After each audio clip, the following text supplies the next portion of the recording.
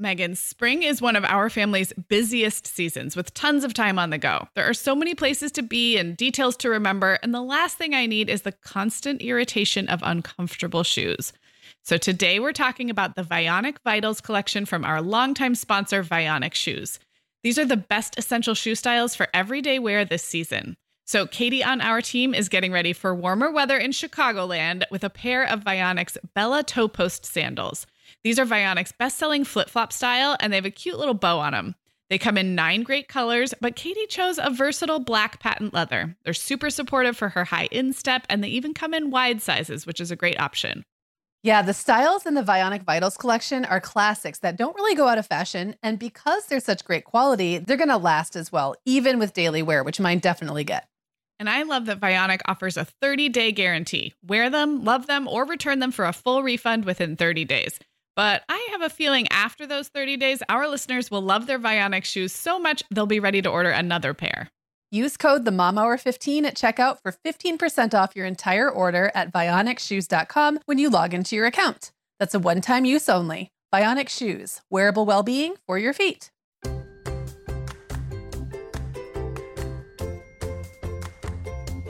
Hi, I'm Sarah. I'm a mom of 3 kids, ages 2, 5, and 7, and I live in Southern California. And I'm Megan. I am the mom of 5 kids, ages 6 through 17, and I live in Michigan. This is the Mom Hour, part of the Life Listened Network. Hey everyone, and welcome to episode 3 of the Mom Hour. I am Megan Francis, and I'm here with my friend Sarah Powers, as always. Hey, Sarah. Hey, Megan.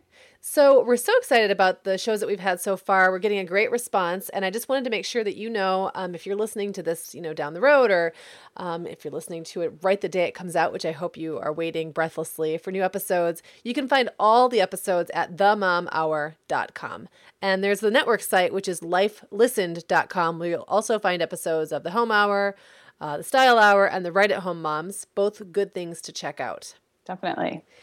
Sarah, our sponsor Vionic is back today with their Vionic Vitals collection. These shoes are the most essential styles for everyday wear to get us ready for spring, which will be here before we know it. We've already talked about my Uptown loafers and Willa slip-on flat and your Chardonnay heeled sandal, but this collection also includes the Walk 23 classic sneaker. That is that unapologetic dad sneaker style that's so popular right now. And I was just thinking having all 4 styles would basically be like having a spring capsule wardrobe for your feet. Oh my gosh, that is actually such a genius idea, Megan. I love where you're going with this.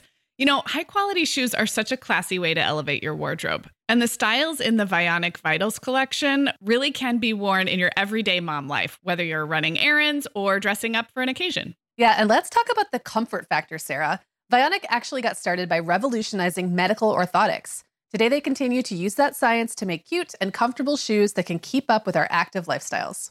Use code TheMomHour15 at checkout for 15% off your entire order at VionicShoes.com when you log into your account. That's one-time use only. Vionic Shoes, wearable well-being for your feet. This episode is sponsored by Olive & June, and Sarah, I am just so grateful that I have mastered the art of doing my nails at home. When I look down at my cute manicure, I feel a little more pulled together, no matter how crazy life is at the moment. Thankfully, Olive & June's Mani system makes it so easy and affordable to make Mani time a regular part of my weekly routine. Well, I know the feeling, Megan, and I think it's so fun that with Olive & June, you get to customize your Mani system with your choice of 6 polishes, plus their top coat is included. So Katie on our team says that she has lately been layering some of their iridescent colors over their gel-like polishes, and the final result looks super shimmery and pretty. I might have to try that this spring. Yeah, and Olive & June press-ons are another cool option. They look so real, and I think it would be a great way to test out another nail shape. A long almond shape is popular right now, and I'm kind of curious what that would look like on me. Okay, well, keep me posted on that one. Listeners, visit oliveandjune.com/themomhour for 20% off your first Mani system. That's oliveandjune.com/THEMOMHOUR for 20% off your first Mani system. So today we're talking about what does a healthy media diet look like for moms. And so we're going to be talking a lot about using social media, since that's a big portion of media, but also other forms of media, what we're reading online and offline, and how we can kind of keep that in balance. I think most moms can relate to a feeling of spending a little too much time on the Facebook or staring at the phone. What? Not me. And so, Megan, I think, well, let me just throw this at you. You've explained how that makes you feel when you get into kind of one of those cycles, and I think you explain it really well. Just kind of how what it's like when you're in that cycle of a little too much on the Facebook, too much on the internet. You've described it almost as an anxiety, right? Yeah, for me, it starts to feel like, well, first there's a zone out nature of it. So for a while it feels kind of relaxing, but then it's that diminishing returns, right? So at some point you feel like you should be doing something and you're not, and you're active, but you're not really accomplishing anything. So for me, it turns into this anxiety, and it's really difficult for me to pull myself out of it because I'm still sitting there. It's like an active inactivity. Mm-hmm. So you're just sort of passively absorbing what's going on. You're not really getting anything done that's meaningful to you, but it's hard to pull yourself away because you're clicking and reading and absorbing and all this stuff. So I find, I love the internet. I like Facebook. I have a love-hate relationship with Facebook, I guess I could say. But I mean, I really enjoy social media and have... I do too. And have since I got online, 18 years ago. Back then it was forums and chat rooms. Same difference though, right? It was all about connecting with other people, which I love to do in this sort of medium. But there's a breaking point, and sometimes you don't always know you're there till you've fallen over the other side. Right. So that's what we're going to talk about is ways to cut back or go cold turkey. You and I both kind of done a little bit about that. Yeah. So I think we'll start kind of talking about that. A few strategies for like just getting out of that cycle of too much. And then after that, I thought we'd talk about, I've been really making an effort in the last few months, probably since the new year, to kind of introduce new and better forms of media into my media, quote unquote, diet. I've been reading a little bit more offline. I started getting the newspaper again randomly once a week. Just a few different things that, just like any sort of, if we're using the diet analogy, putting the good stuff in and not just focusing on cutting maybe the less positive stuff out. Right. So that's kind of how I'd like to structure today. Is we'll talk about some ways, because I think everybody can use a reminder. You just know when you need to cut back a little bit. And then after that, we'll move on to maybe some ways to kind of change up the media in your life. And I have to say before we get started that I just finished listening to you and Karen Walrond talk about curating a life you love, which was the most recent Home Hour episode. And I was loving and thinking about how these two topics are really related, because what we're really talking about is curating the type of media that we're taking in, especially as moms with really young kids, when that may be some of your only like conversations and connection with the outside world. But for those who aren't listening to the Home Hour, definitely go listen to that one, and we'll link to it in the show notes, because it's a lot of the same themes of what are we choosing where to spend our time and our energy on things that are like feeding us good things. So this is really almost just like a media subset of that discussion, which was awesome. That's a good point. I loved it. Oh, good. I'm so glad it was. Yeah, it was a great conversation. So let's kind of start with the basics, which is, you and I think both have tried different things to lighten up on the Facebook addiction, or to stop the Pavlovian looking at your phone every 5 seconds. So, okay, so this is kind of funny. One of the things everybody says is to disable notifications, which is smart. If you are an iPhone user, you can go into your settings, and with each individual app, you can tell it not to ping you or beep you or even pop up. And you did that recently, didn't you, Megan, or have you done that? Yeah, I did. You know, and I realized that like almost every single thing I did on my phone made some kind of sound. Right. And when I would get on my phone, there'd be 8 million little banners and things beeping at me and stuff. So I disabled all of my sound notifications, except I think I still get a sound, like a buzz, when something happens on Twitter, only because because Twitter activity has gotten so low for me. Right. I'll literally forget to check in otherwise. Right. So it didn't bother me that it was like that. Right. Facebook, I never downloaded the Messenger app.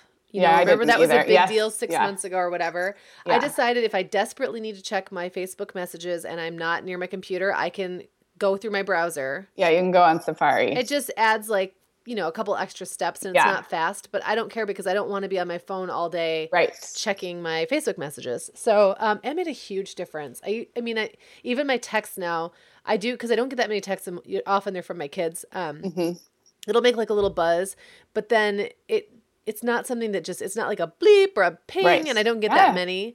And it also doesn't go to my lock screen. Yeah. It just feels better to me. I agree. Yeah. I agree. I actually was kind of like that from the early iPhone days. I didn't want, and it drove me crazy that you'd hear a sound when an email came in. Because like to me, and this is like several years ago, maybe 6 years ago, when I got an iPhone for the first time, that like checking my email, like I wanted it to be an active, not a passive thing. Like it's one thing for a text or something, which technically bears a little more urgency. But so I feel like I've been pretty clean with notifications from the beginning. I've never really liked them. But the kind of the other half of that, and I think you and I have both tried that, is removing the Facebook app from your phone. Have you done that altogether? Or I don't left it the regular. Just I don't have the app at all. Yeah, I don't have the app either. So you don't have the Facebook app at all on your phone. Okay. Nope. So that was like a big time suck for me. That was the first step for me was removing that app and then not downloading the Messenger app. Okay. Yeah, I don't use Facebook Messenger that much, but scrolling through the Facebook feed mindlessly was for sure something I was guilty of. So I will, like, every 6 months I'll take the app away from my phone, and then you know what I do? This is horrible. I just look at it on Safari. Like I do too, but I know it always lasts like a good month or 6 weeks, and then they'll have some reason that I feel like I want to check. And the other thing I should say for people who don't know your lifestyle and my lifestyle is the big difference between you and me is I sit at a computer I think a lot less than you do these days because you're full-time work from home and your kids are in school full-time. So during school hours, you at least potentially have computer access. And I have young kids at home. So my phone really does allow me to, keep up on things and work a little bit. And I really only sit down at my computer for about an hour and a half a day. So that's maybe a difference too, is why the phone was like a bigger need for me to break away. But and you're also a little bit indicative of addiction that I was removing the phone. Yeah. I mean, removing the app and then look at it on the browser. You're also sort of in a different, you're a little bit younger than me, and I know you're not a lot, but you're also younger as a parent in mom years. I'm definitely younger than you. And I feel like the mobile thing is much more of a your generation of parent thing than mine. I mean, first of all, I hate typing on my phone. Yeah. So I will jump through a lot of hoops to not have to do that. If I could, shrink my computer down and carry it around in my pocket, and then at the touch of a button have it pop open and be like a real full-size keyboard, and I'm not talking one of those ones that they say they're full size and they're not. Right. For real. Yeah. That would be probably dangerous for me. But I'm not really, for me, going on my phone is truly mindless because I'm probably not going to interact in any meaningful way. So, you've probably experienced this, Sarah. We've been working together for a long time now.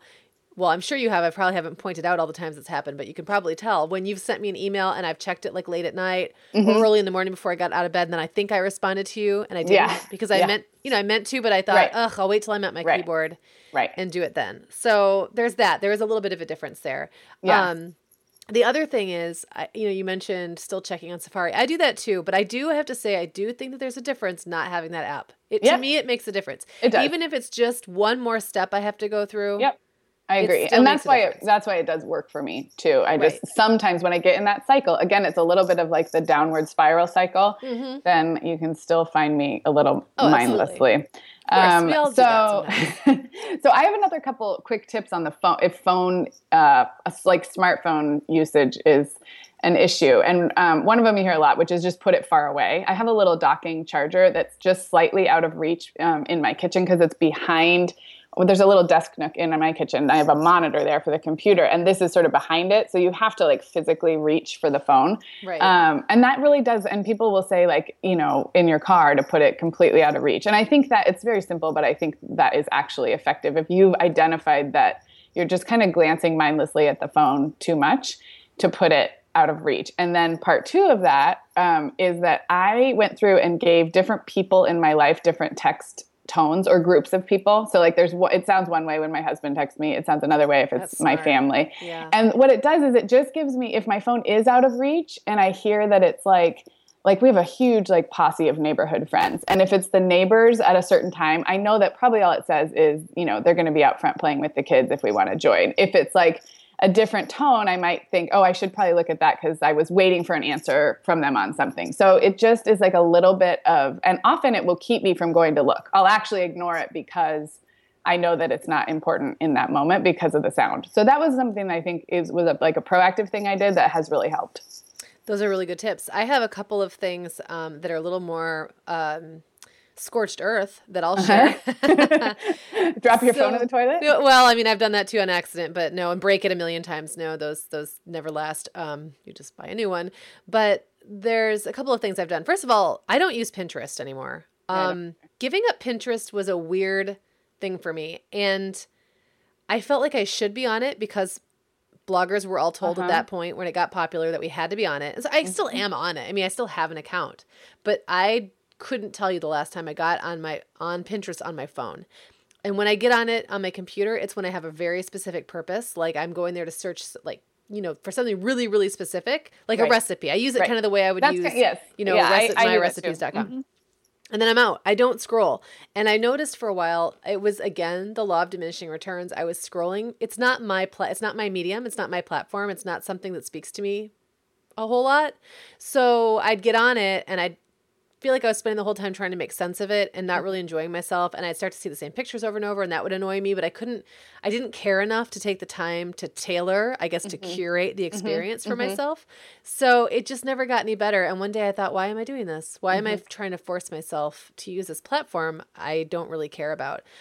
Whereas for like me, Instagram, I know you're into Instagram too. Yeah, I love Instagram. It's just, I just like it. It never feels like high pressure to me. I don't feel like I have to be looking for anything specific. I'm just there to look at people's pictures. That's it. It just feels very pure. I just know exactly what I'm there for. Yeah.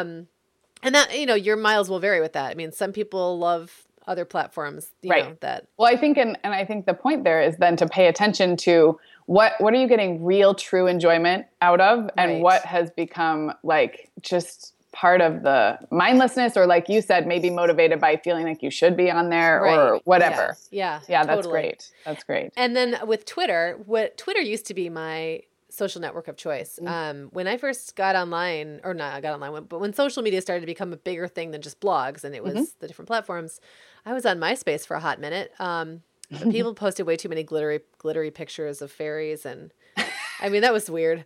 Anyway, then Facebook and Twitter, I feel like I got on those platforms at around the same time, and I ignored Facebook for a long time. It didn't speak to me. I didn't really feel like I understood it. The visual plus text wasn't my thing. I liked speaking in like little pithy statements. I thought Twitter was so fun. And it was when Twitter was really just exploding. And so this was 2007, 2008.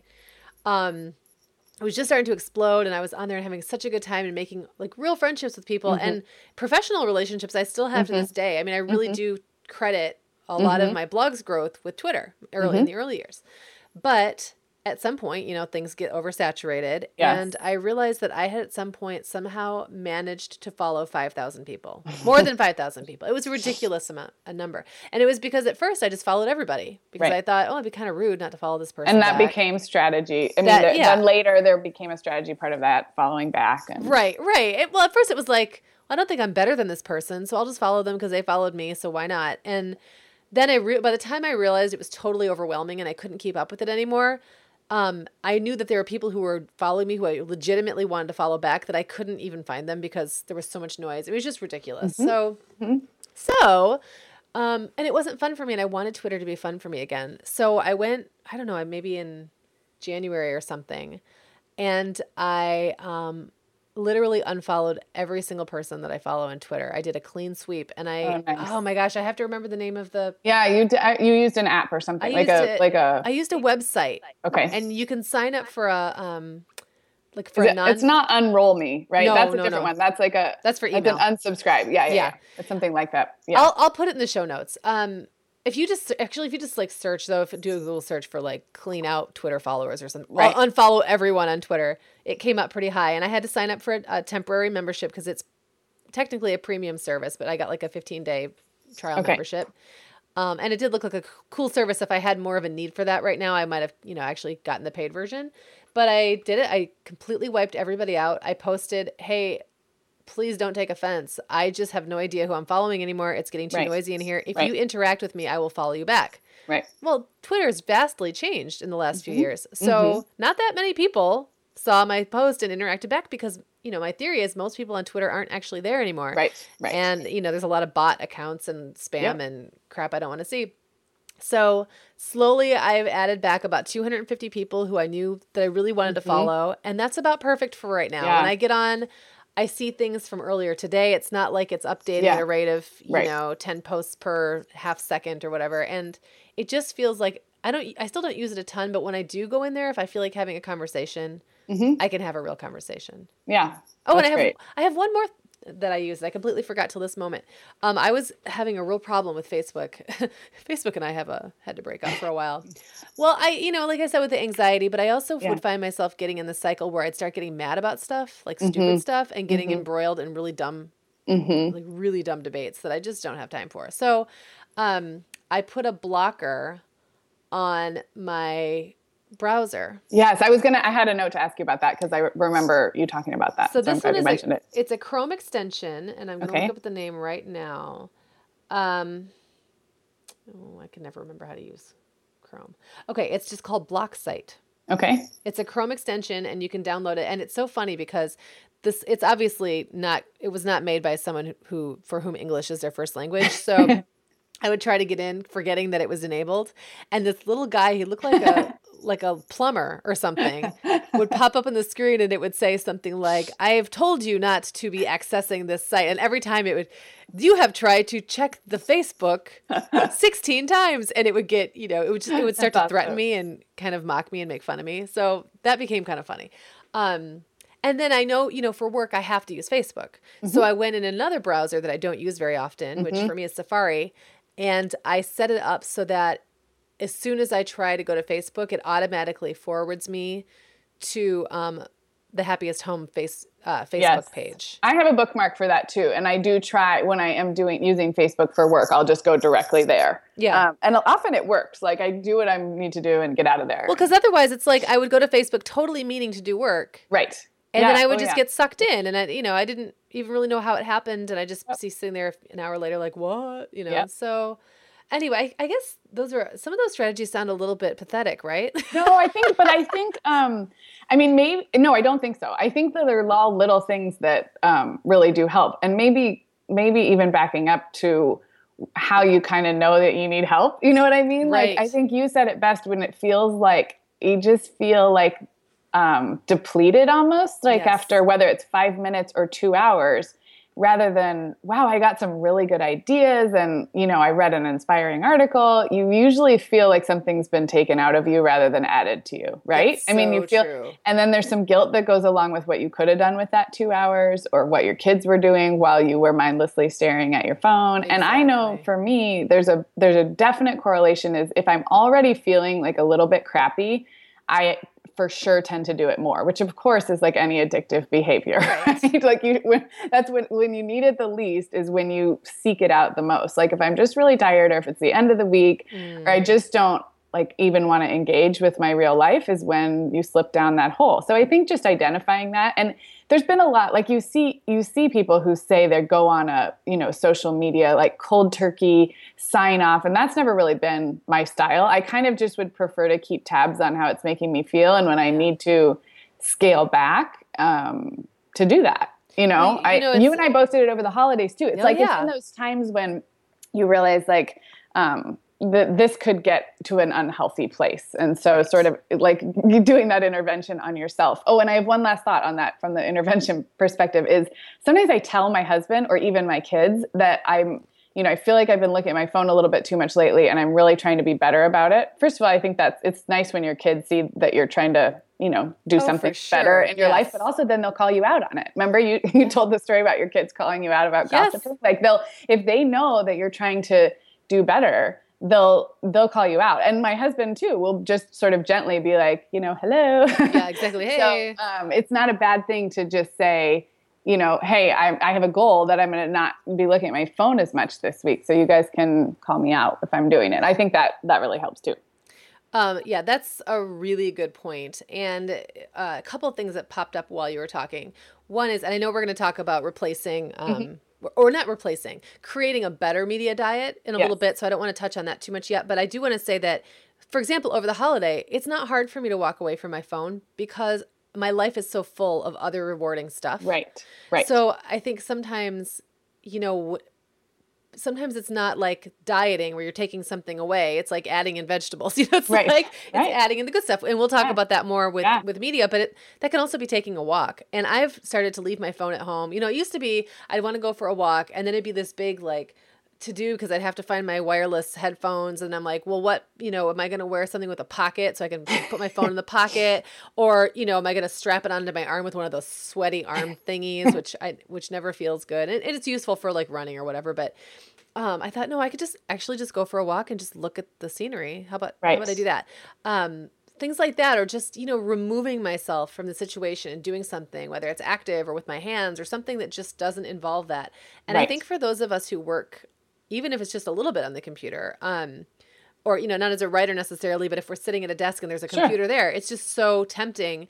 And sometimes if you have the luxury of getting up and walking away, don't feel bad about that. Like you're not getting your work done. I look at it as a mental reboot. Like I am doing what I have to do to get my brain in a place where I can be productive, because there's no point staring at a computer, pretending to work like, clicking away from the Facebook anytime one of your coworkers walks by or whatever. I mean, I'm sure that's something. Totally. And you're always more productive when you sit back down, right? I mean, so then what was 2 hours of marginal work, then you come away and come back to 30 minutes of actual, get it done. Yes. Yes. Totally. Absolutely. Awesome. No, I think those are all pretty legit tips, if I do say so. Almost makes me want to try a few of them again.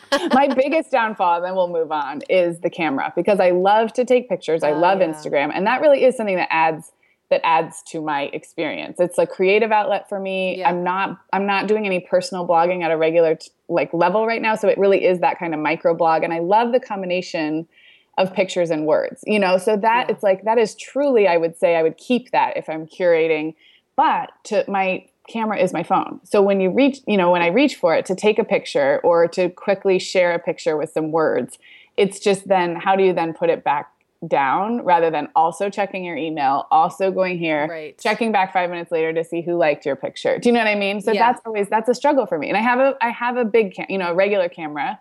But the truth is, for most of us, that our cameras are in our pockets, exactly. So that's only out at certain times. So that's always been sort of like a tricky spot for me, is because that where to keep that sort of creative part that's a positive without just then my phone is always in my hand or always in my pocket. The way I do that, and that's not, that I'm not a natural photographer, so that's not something that I struggle with as much, but I did notice myself kind of falling into that. Mostly when we were having what felt like a novel experience, or when my kids were doing something particularly cute, and I think, I want to document this. And so I've become a big fan of the latergram. I will take my phone out, take a flurry of pictures. I don't even, I mean, half the time if you're outside, you can't see them anyway. It's so bright. Yes. So I just snap a whole bunch of pictures, put the phone back in my pocket, we finish our walk or our trip to the beach or whatever it is we're doing, go home. And then that's when I take a look at the pictures and decide what I'm going to send. And it's dumb because you're just putting it off, but it actually helps because then I agree. During this special moment, I'm not absorbed in my phone. And you're right. When you're outside, actually, I'm just thinking about the beach and stuff, that you do that anyway because you can't see and you don't want to drop your phone in the ocean. But you're right. That just in general, that is totally, And most people aren't going to know if it's a true Insta.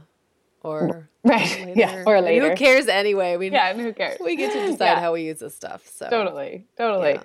All right, so let's move on to kind of talking about other forms of media, or if we're cutting back on mindless social media, what can we replace that with? So this is something I've actually been really intentional about since January. I never make New Year's resolutions, and I wouldn't call this a New Year's resolution, but more of okay, new year, I'm ready to I wanted to reintroduce some different forms of reading and news and media, because I just felt like I'm coming out of baby new mom stage. My youngest is 2, not having any more. So I no longer need to be sitting on the couch nursing all the time, or like waiting for a baby to wake up from a nap all the time. I'm still there a little bit, but I can see the light. And this is something you've written and talked a ton about, and I've gotten actually a lot of inspiration from you. So that's like part of moving beyond baby, if you will.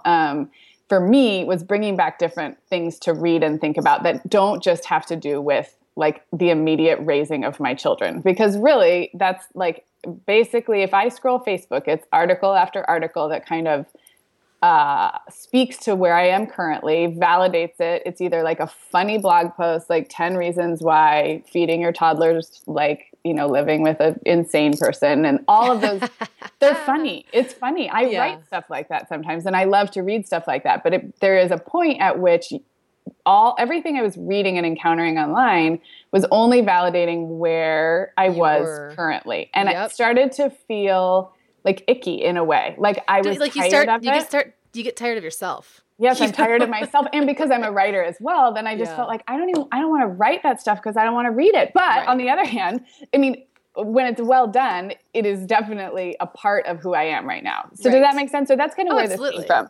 So that's kind of, and so here's just a couple things that I did. The first thing that I did was start getting the Sunday newspaper again, which has been really fun. So we moved to Southern California like 9 months ago. And so we are getting the LA Times on Sundays. And when my husband and I first got together, we lived in Chicago, and we read the Tribune almost every day, but especially on the weekends. And he would do the crossword, and I would read like the arts and the books, and, it just like made me feel like a grown up, quite honestly, like in my 20s. And then of course, like with kids and news moving online, there's no reason to need a newspaper, but it has been really fun to look forward to the newspaper every Sunday. And what I find is I don't read the whole thing. Of course, I end up recycling parts that I never looked at, but what I do read is totally different from anything that I would encounter in my social media because feed. Nobody would be sharing that stuff. Because nobody would be sharing it. And it doesn't have to be It becomes hard. An echo chamber, like you said. Exactly. So it's not all been hard news. I mean, I'm still not the best. I still get much of my international news and like, whatever people are fired up about on Facebook. So I'm not like, I haven't turned into like a super literate, current events person, but I might like read an article about like a play or a book that I had no idea about. I've really been kind of eating up local news because this is a new town for us. So like, that's the other thing about Facebook is nothing's local. I mean, you have your local friends, but it's hard to, like, everything is sort of generically, there's not a lot that's geographically local. And I think you could speak to this because you're pretty rooted in your town. Your kids, you've been there a while. Your kids have been in school there. I'm just so new here that I'm like, I actually kind of find myself liking like local news, and sometimes local news, whether it's the newspaper or the TV news, it's often like poorly written or poorly done and it's cheesy, but I kind of find myself liking it anyway because I'm new here and it's like, it's all new news to me. So the newspaper and like watching a little local news and seeking out like more my state and my town has been really kind of a nice breath of fresh air as compared to, like you said, the echo chamber of all these articles that are just about my life, basically. Does that make sense? I feel like I talked for a really long time. Well, it was all interesting, or I would have interrupted you. Just kidding. No, I totally agree. To the local thing, I mean, I've lived in this town for going on 7 years, maybe. I think going on 7. I don't even know. I'm losing track. But about, I'm kind of at the point now where I'm no longer a newbie, but because I was sort of holed up with little kids at home for so long, I'm now just sort of starting to come out where people actually, I'm not just the phantom mom who people know of but have never seen. And so I get that too. BP added more than $70 billion to the U.S. economy in 2022. Investments like acquiring America's largest biogas producer, Archaea Energy, and starting up new infrastructure in the Gulf of Mexico. It's and, not or. See what doing both means for energy nationwide at bp.com/investing in America. As you write your life story, you're far from finished. Are you looking to close the book on your job? Maybe turn a page in your career? Be continued at the Georgetown University School of Continuing Studies. Our professional master's degrees and certificates are designed to meet you where you are and take you where you want to go. At Georgetown SCS, the learning never stops, and neither do you. Write your next chapter. Be continued at scs.georgetown.edu/podcast. You know, one of my favorite Facebook, I don't even know how I wound up following this Facebook page or group, I guess, is like this local food reviews group. Oh, cool. And I love it because, first of all, it can be hilarious because people will like review the local Dairy Queen. Or like when Wendy's came out with ghost pepper chili fries or something, people were doing reviews of that, which I thought was hysterical and very quaint. Because we don't have that many restaurants, frankly. Right. It's a lot of rehashing of the same stuff, but it's interesting. It's like those are the people that live in my town, and doing community theater has also made me more connected with people in my town, because those are the people that I see if I'm in a show, and then I come out, I see people in the audience, and those are like my real people. These are the people that live in my neighborhood to quote a Sesame Street song from way back in the day. But so it's been a completely, like, just getting out in that way has been a completely, and it's made me appreciate that local stuff, like you said, more. Yeah. I have also noticed that, you know, and this isn't any secret, I mean, this is just how Facebook's algorithm works. The more you interact with a certain page, the more that you'll see that page. So if there's something that's valuable to you, click those links. Like if you want to read New York Times, click a few New York Times links. I promise you then you will get sick of it, because all you'll see in your feed is New York Times. But that's I mean, true. Just anything that you think that you're into, click those articles that are longer form that people are talking about and read them.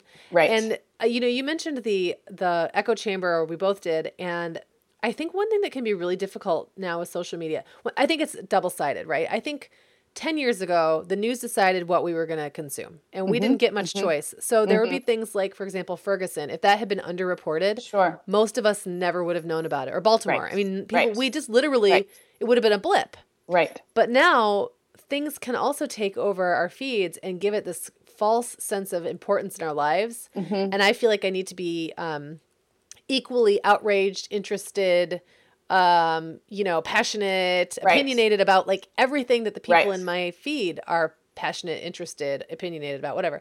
And sometimes there's not room in my life for every single topic. And you it skews it. You forget that it's not representative of what like real news is out there. Like my husband and I will sometimes compare notes at the end of the day. So he's a huge sports fan. He follows politics and is interested in politics. And so we have pretty different, you know, interests, and he uses Twitter more as he never posts, but he does use it to kind of follow certain things. And so like sometimes at the end of the day, he'll be like, did you see this, or did this come up in your feed? And I'd be like, I have no idea what you're talking about, you know, because we've just, like you said, these algorithms and this sort of self-selection, which started out as a good thing. Like, I want to know more about this. Or but then it, like, you forget. And going back to the old fashioned newspaper I've really liked that part of it, because someone else has decided editorially what to put in front of me that week, whether I like it or not. And it's been fun. You know, my kids are at an age where they're starting to read. They're interested in so many things. It's like that really fun age where, like, they don't think stuff is boring yet. Like they don't think anything's boring if we present it in the right way.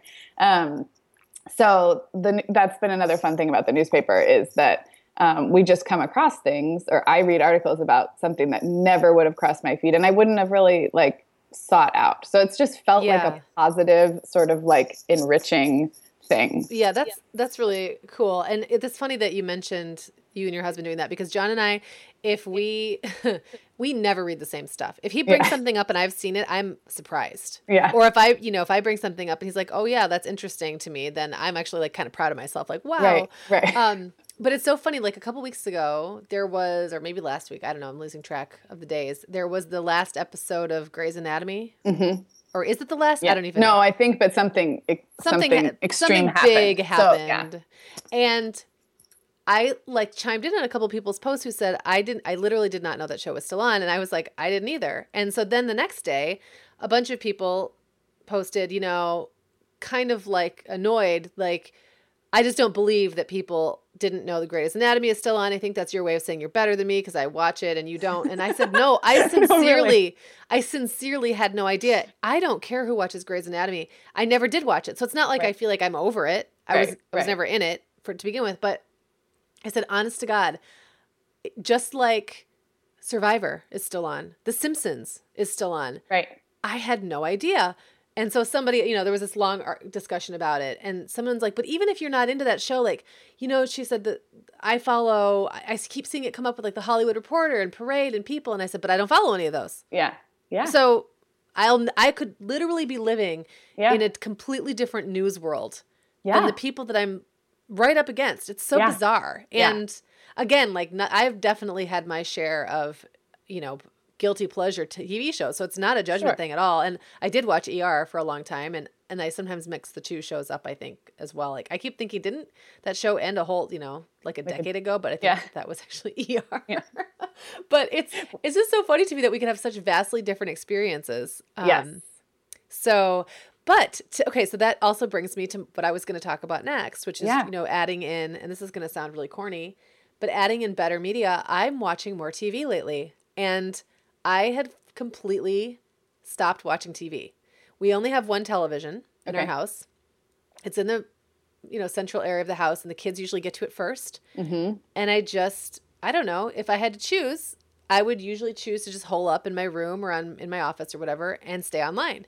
Right. And what I realized is I already do enough of that. So John and I actually made a conscious decision to start watching TV together because there's a lot of really good programming. It's so good. You and I had a 30-minute discussion about TV. I think it was on the home hour, but okay. I guess we don't have to rehash that whole thing. Yeah, but there's so much good TV on. There's so much good TV. That's why I don't go to movies, because I don't need movies in my life anymore. So it sounds funny in the day where people are kind of snobby about TV, and and we probably discussed that too. I'm sorry to repeat myself. No, we mostly talked about what shows we're watching. That's right. You and I have a lot of common shows. But when we really made an effort to start doing that together, and like that was one of the things that we wanted to do, I felt like I'd feel so much better at the end of a great episode of Sherlock or True Detective or House of Cards or whatever, and think, gosh, that was stimulating, and wow, I know something I didn't know before about something, and I watched someone really great at their craft. Yep. It was a completely different feeling than I just watched two people bicker about whether or not you should recline your seat on an airplane on Facebook for the last hour, which I've also done. So, yes. It's just like that. It's the difference between what feeds you and what doesn't, and what, And for another person, TV could be the mindless guilty pleasure. I mean, there's a lot of stuff that you can have on in the background and stuff that you get sucked into, even though like this is such a waste of time. And so for someone else, that icky feeling could be related to what they're watching on TV, and maybe reading online would actually be enriching. So it's kind of like figuring out what's become mindless time suck and what to replace it with, that maybe even it's just the novelty. Like maybe, just changing up the media is enough to like break that cycle, even if you're replacing crap with crap of a different color. I totally agree on TV. We talked a little bit about clicking around things on Facebook to get your algorithm the way you want it, to kind of curate your Facebook experience. But when I did my big Twitter scorched earth sweep, I did go back through and very specifically followed like the BBC. I followed McSweeney's, which do you ever read McSweeney's? Funny. When I click on something, it's so funny. It's so funny and so smart. And The Onion and just stuff that I knew I wanted to see but was getting lost. So that's another way to do that. Just follow it. And Facebook, not to get too technical, but they do have interest lists, which I have used a little bit, and it is a good way to group, like Twitter's lists. So that then you truly don't miss something that has been not shown up or buried in your feed if you create an interest list. So I have one for blogs and bloggers that are really inspiring for me, and I have another for local pages. When I first moved here, I just liked everything: the local newspaper, the local fire department, so that is another way to curate a little bit on Facebook, is to use those interest lists. I don't know. For me, it's like, then you're still on Facebook. You still get distracted by the shiny objects. It's kind of like you got to be careful, but it's a little bit better. It is a little bit better. So I want to talk about I have one other tip, and then I want you to talk a little bit about both music and podcasts, because you're really good, I feel like, about seeking out new music and really enjoying the music you listen to. And then also we both love podcasts. But before that, real quick, my other tip is to kind of introduce or sign up for some email lists or some media that's outside your life entirely. So I'll give you a couple examples. I am on Instagram a lot, and I love Instagram, but most of the things I'm seeing are other people's kids. Like, I post pictures of my kids. And that's okay, because they're either people I know really well, I'm personally friends with, or they're people I've connected to, and like we're just sharing this time in our life. But I've started purposely following Instagram accounts of things that are a little outside of my everyday life, some design and home ones that are just beautiful things to look at. So they're either put out by a magazine or like a design blog or something that I just wouldn't have sought out before, because that's not typically my first thought. Right. And then also, I have a ballet background and I was a dancer for years. And so somehow I started following one ballet company who then tags their actual ballerinas and the dancers and the directors and the choreographers. And I now follow all of these ballet accounts, either personal accounts or, brand accounts. And so I get the most stunning photos and videos of something that was once, a really important part of my life that's just beautiful in my Instagram feed. And it's been I get so happy when I see a little video clip of Swan Lake or something in my Instagram feed. So I think finding those things that you love, but maybe haven't connected with for a long time, or that you aspire to in the future, and just following those accounts or signing up. I've started signing up for email lists more, and not for no offense, Huffington Post, but I don't need the daily digest of HuffPo parents. You already see it. And for a while I was kind of doing that. And now I'm unsubscribing from those and subscribing to things that I'm not seeing enough of. There's a couple parenting writers that I really love, but that's not stuff that's being thrown at you all the time. Right. And people doing really good email communications with their subscribers, or just beautiful, beautiful visuals. So that was my other tip, is to find the things that you're not seeing enough of and seek them out and put them in the feeds that you're already going to. So if you are already on Facebook, then just like you said, it kind of goes back to the same thing you said, start clicking or engaging with the things you want to see more of, or just go the extra step, go to their website and sign up for their email list, so that it really is, you're teaching things to come to you that you want, and little by little weeding out what you don't, I guess. It's so easy to get stuck in this rut where all you think about, read about, talk about is parenting and your kids and what's right in front of you. Yeah. And you forget about the stuff that used to be important to you. Yeah. And you don't forget about it. You just aren't engaging in it. You're not engaging in it in the same way. Yes, exactly. But I feel like you are really good at that, but maybe it's because I'm watching you farther ahead. Well, and this has been a long process. I mean, and even just to, another example, this isn't quite the same. It's not like online media. I might have talked about this in another show actually, but I think I talked about this with Karen Walrond in that episode that you probably listened to. I'll tell you if you're Yeah, okay. So you know that I love theater. And I used to go see a ton of theater. And I've lived in this town for 7 years and just started going to see local theater last year. Every time I went on a trip, I'd go see a show. Every time I went to New York, I'd see something on Broadway. Every time, my husband and my sister and her boyfriend and I take this big trip every year to the Stratford Theater Festival, Shakespeare Festival in Ontario. And we go see show after show after show. It's fantastic. But I'd be sitting here in my own town with a theater with really, good stuff, really reasonably priced tickets right down the road, and I never went because it was too much I couldn't break out of, that's not my normal routine. So I'd be my normal routine is I work all day and then I pick my kids up and then they come home and I make dinner and then, maybe I hang out with my husband for a little while and then I go to bed. And anything that didn't fit in that, including media, including TV at the time, including music or whatever, just never made it. And so that was something I really thought, this is dumb. I'm missing out on something I love because I'm just not seeing it right in front of me because I'm letting what I think my life is and who I think I am get in the way. And so that's been really great. And you mentioned, that's a great extension of some of this. If you change up the sources that are coming to you, whether it's the newspaper or following different feeds, or then you may actually end up also diversifying your experiences, right? Because you're being you're actually hearing about the play down the street or whatever. Right. So I love that. The local media thing is great. It's great for that. Whether it's a newspaper or the website of your local newspaper or whatever it is. Right. But I do like the idea of getting a physical paper. Yeah. I think I cut you off. Sorry, you were going to say. No, it's okay. So you mentioned music. So I have to actually have to credit John for this, my husband. He kind of just went on I tend to get in musical. I really love music I know and have carried around with me my whole life, like a little comforting blanket. I love the stuff that I grew up with, the 70s music my parents used to listen to. And actual quote from my trip I just took with two friends to Florida, Bob Seger is my spirit animal. That actually came out of me at some point. So, I'm just really attached to that music. And if it was up to me, if nobody ever shook me out of out of that sort of rut, I could just listen to that stuff on a loop, like all day long. But my husband, John, has really gotten on a tear of listening to new music and seeking out really good music over like the last year or so. My husband's good about that too. They would probably have fun. Oh, I'm sure. And he creates these elaborate playlists. And I've just, sometimes there's a little resistance for me, like, oh, I don't know that song, or I don't know that artist. Yeah. Do I really want to invest? But I have to say now, I mean, I know so many good songs and so many good artists I never would have thought to ever listen to. Better than what's on the radio. And not that I listen to the radio that much anyway, because who listens to the radio anymore? I don't. I know. It's like when I'm in the car, I'm listening to either podcasts or I'm just not in the car long enough to even bother. Or Spotify. I mean, I do Spotify in the car. Yeah. Yeah. Or I've got NPR on, but I just don't often just flip through the stations the way I might have, 10 years ago.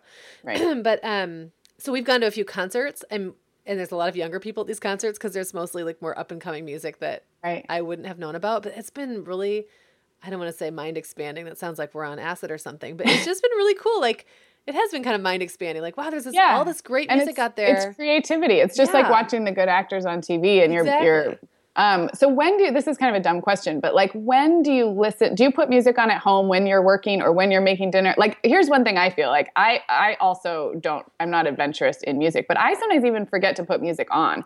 And when I do, it's totally a mood boost. And if we're going back to this like mindlessness, it's something mindful to do, to have an input source that's not some of these other negative ones. So I'm curious, when I just sometimes forget that putting on music is an option. Yeah. I was exactly the same way for a long time. Now, I will say that I can't always work and listen to music at the same time. Depends on what I'm working on. I don't either. I can't really write heavy stuff and have, music playing at the same time. That said, there's almost no other time of day that I couldn't and wouldn't be enhanced by having music on. So I love Spotify, and having playlists really helps with that because you don't have to think about it so hard. Yes. And do you use I use the ones that are already made. Like, I don't even make my own playlists because I feel like other people know have done music really even better than I do. So I do that or make a radio station if you really like a song. Yeah. Just start play radio. If you're not on Spotify, we should definitely link that up in the show notes because I love it. I know there's other services out there, but I feel like this one is easy to use. It's super intuitive. It's easy to share music. Yeah. And everything is on it. Everything's on there. I agree. You can use it for free. We used free Pandora for a long time, and I was resistant to paying for anything because I'm not a big music consumer. But the kids stuff actually is what kind of sold me. They have some audio stories for kids and stuff. They have all kinds of stuff on Spotify that it's totally worth it to have the paid account now. Yeah. But it took me a long time to get there. Yeah.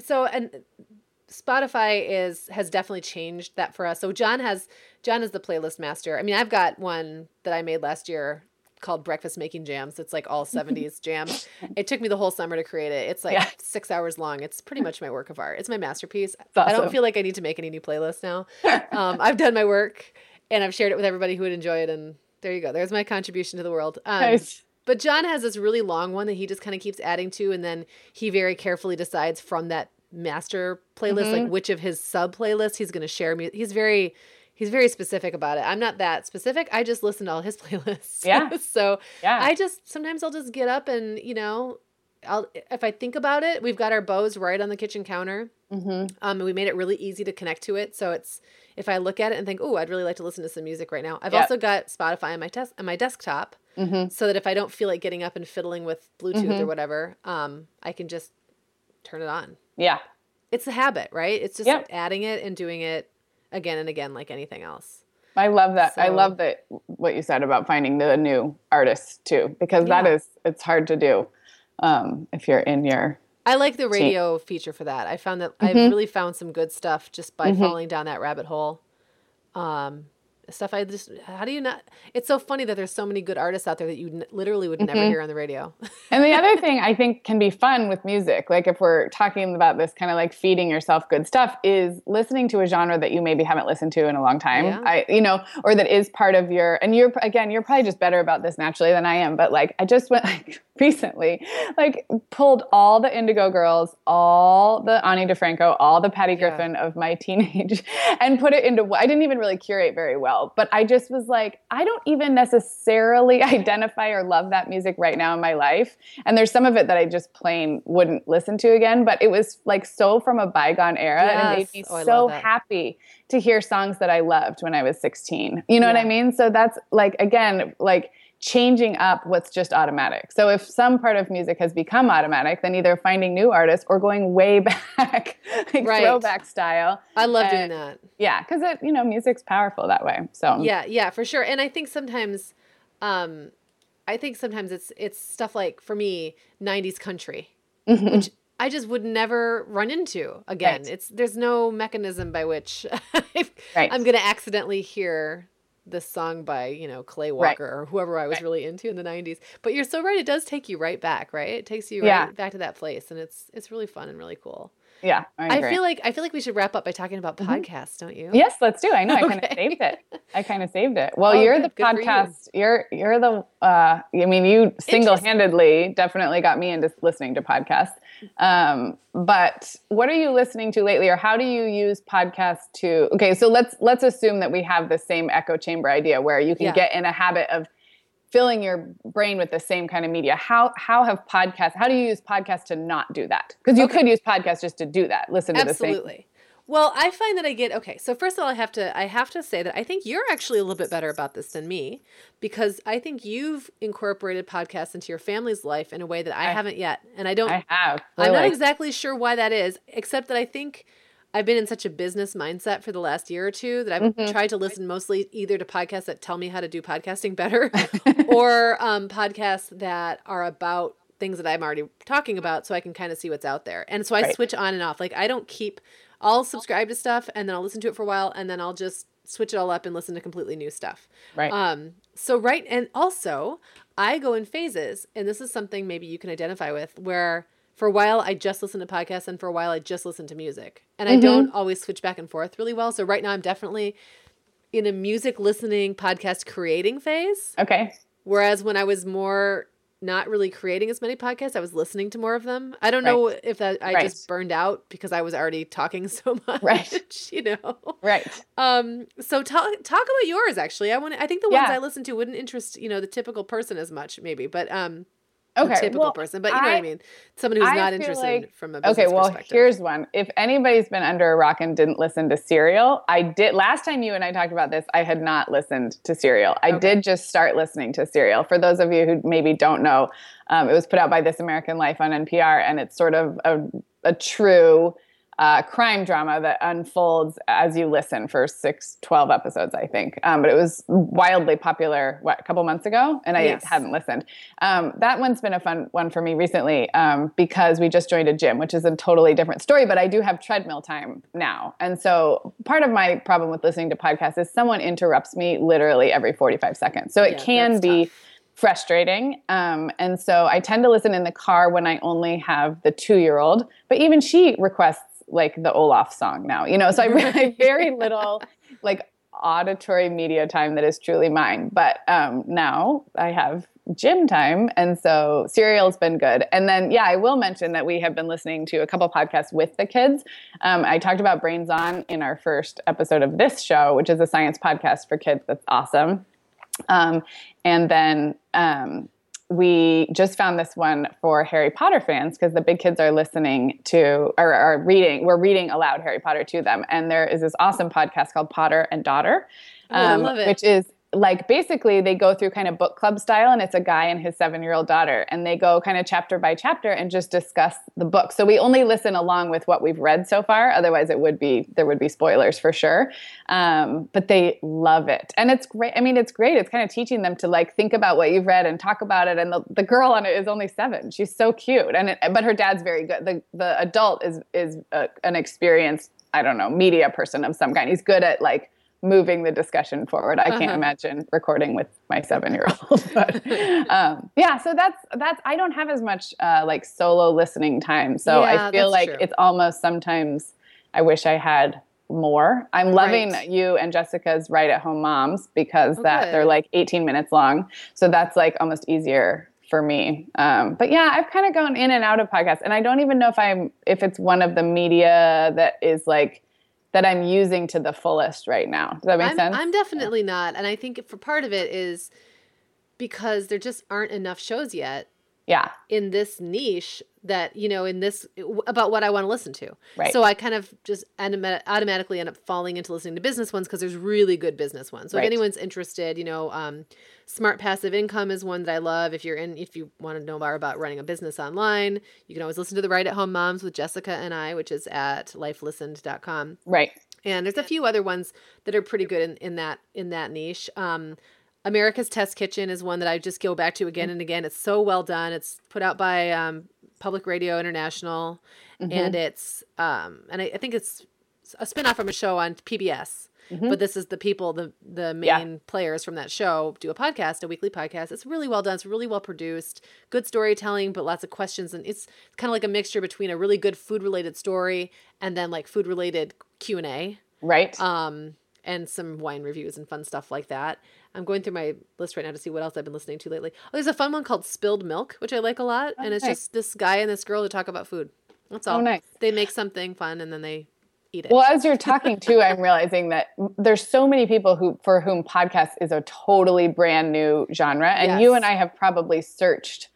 We've just been listening a little bit longer and maybe have run out of some of the new shows. But if you're listening to this and you are new to podcasts and you're looking to change up the media that's going into you, definitely do searches. Megan, you taught me to do a search for, rather than search for a show topic, search for a guest. Wasn't that one of your tips one time? Search for the name of someone you're interested in. Yeah, whether it's like a celebrity or a chef or like an author. And then often their name will pop up on different podcasts. Yeah, any show they've been a guest on that mentioned them, they'll come up. That's a really good way to podcast hop. Yes. So I think that may be part of this too, is there are people for whom starting to listen to podcasts would actually be a great alternative to some other kind of mindless media that's not adding a lot of value. So I think you and I probably have already been doing it for a little while. So yeah, we kind of already know what's out there. Not as exciting. So we just covered a lot of media in our media. Yes. Which I hope everyone will consider this to be quality media that they will tune into again and again. I did want to mention one thing I thought of before and then forgot when we got to talking is that I know Gretchen Rubin, I'm sure most people have heard of her, has a theory about some people being abstainers and some people being moderators. And I think you and I, based on our conversation, Sarah, are both moderators. Like if I want to change a behavior, I change it in small ways and I add something new and I take something away and I just kind of adjust and adjust until it feels right for me. But her point is that some people just need to just give it up already. And cold so turkey. If that's right, I had forgotten that about if cold her. turkey is the way that you have to do it to get off of the Facebooks for a while, or if you need to leave your phone at home every time you go to the grocery store because you can't stay off of it or whatever it is, that's totally okay too. And I think you have to just know yourself and do what's right for you. Definitely. I don't know if you read all of Hands Free Mama of Rachel Macy Evans. Am I going to mess up her name? Rachel Macy Stafford, right? Yep, okay. Yep. Sorry, Rachel. And Hands Free Mama. And I didn't read that whole book, but that is another, if you really feel like it's gotten to the point of a really negative cycle, I think that book is really inspiring because it may make you want to go cold turkey a little bit. But just from like, the getting to the root of why we're kind of constantly distracted and a little bit more into really kind of looking at yourself and your priorities, I think I would recommend that book. I did not read it cover to cover, but I do feel like it's she's been very influential in talking about that, especially moms of young kids who are just sort of, we've gotten so used to being distracted that we seek out distraction, you know what I mean? And getting into that negative cycle. And I think she's also very reasonable about different approaches working for different people. She's actually on an episode of the Home Hour. Yeah. We should link to that in the show notes because it was a great interview and she's great. So, and her stuff is always really well done. So absolutely. So gosh, I guess we should wrap up since it's been an hour. Wow, this really flew. So again, we have to say thank you so much to our sponsors for May and June, Kimberly Clark with the Celebrate Family Values campaign, which is going to be launching both on the podcast and on thehappiesthome.com over the next couple of months. You can also go to pickupthevalues.com if you want to check out more about that. And we'll be talking more in depth about some of that stuff during the next episode, which will be coming up in a week. Yep, 2 weeks, right? Oh, 2 weeks. Yeah. Golly, I have no idea. I don't even know where I am anymore. It's been a But crazy everything is at themomhour.com. So our first 3 shows and also a link to subscribe, which we would love if you do. Please subscribe. And this It is really a brand new helps us. show. So if you don't know how iTunes and Stitcher work, if you do leave a rating or review, it not just makes us feel good, but it also helps other people find us when they're searching and that around. right So- now helps so much because we're in this early phase where we're really trying to get momentum going and get more listeners. Yeah. So, and if you want to just drop us a line, you can always go to the Mom Hour and leave a comment on one of the posts, or toss us an email at hello@themomhour.com. We would love it. We would love it so much. Okay, thank you. Thanks, Sarah, for being on the show, and we'll talk to everybody in a couple of weeks. It was great. Talk to you soon.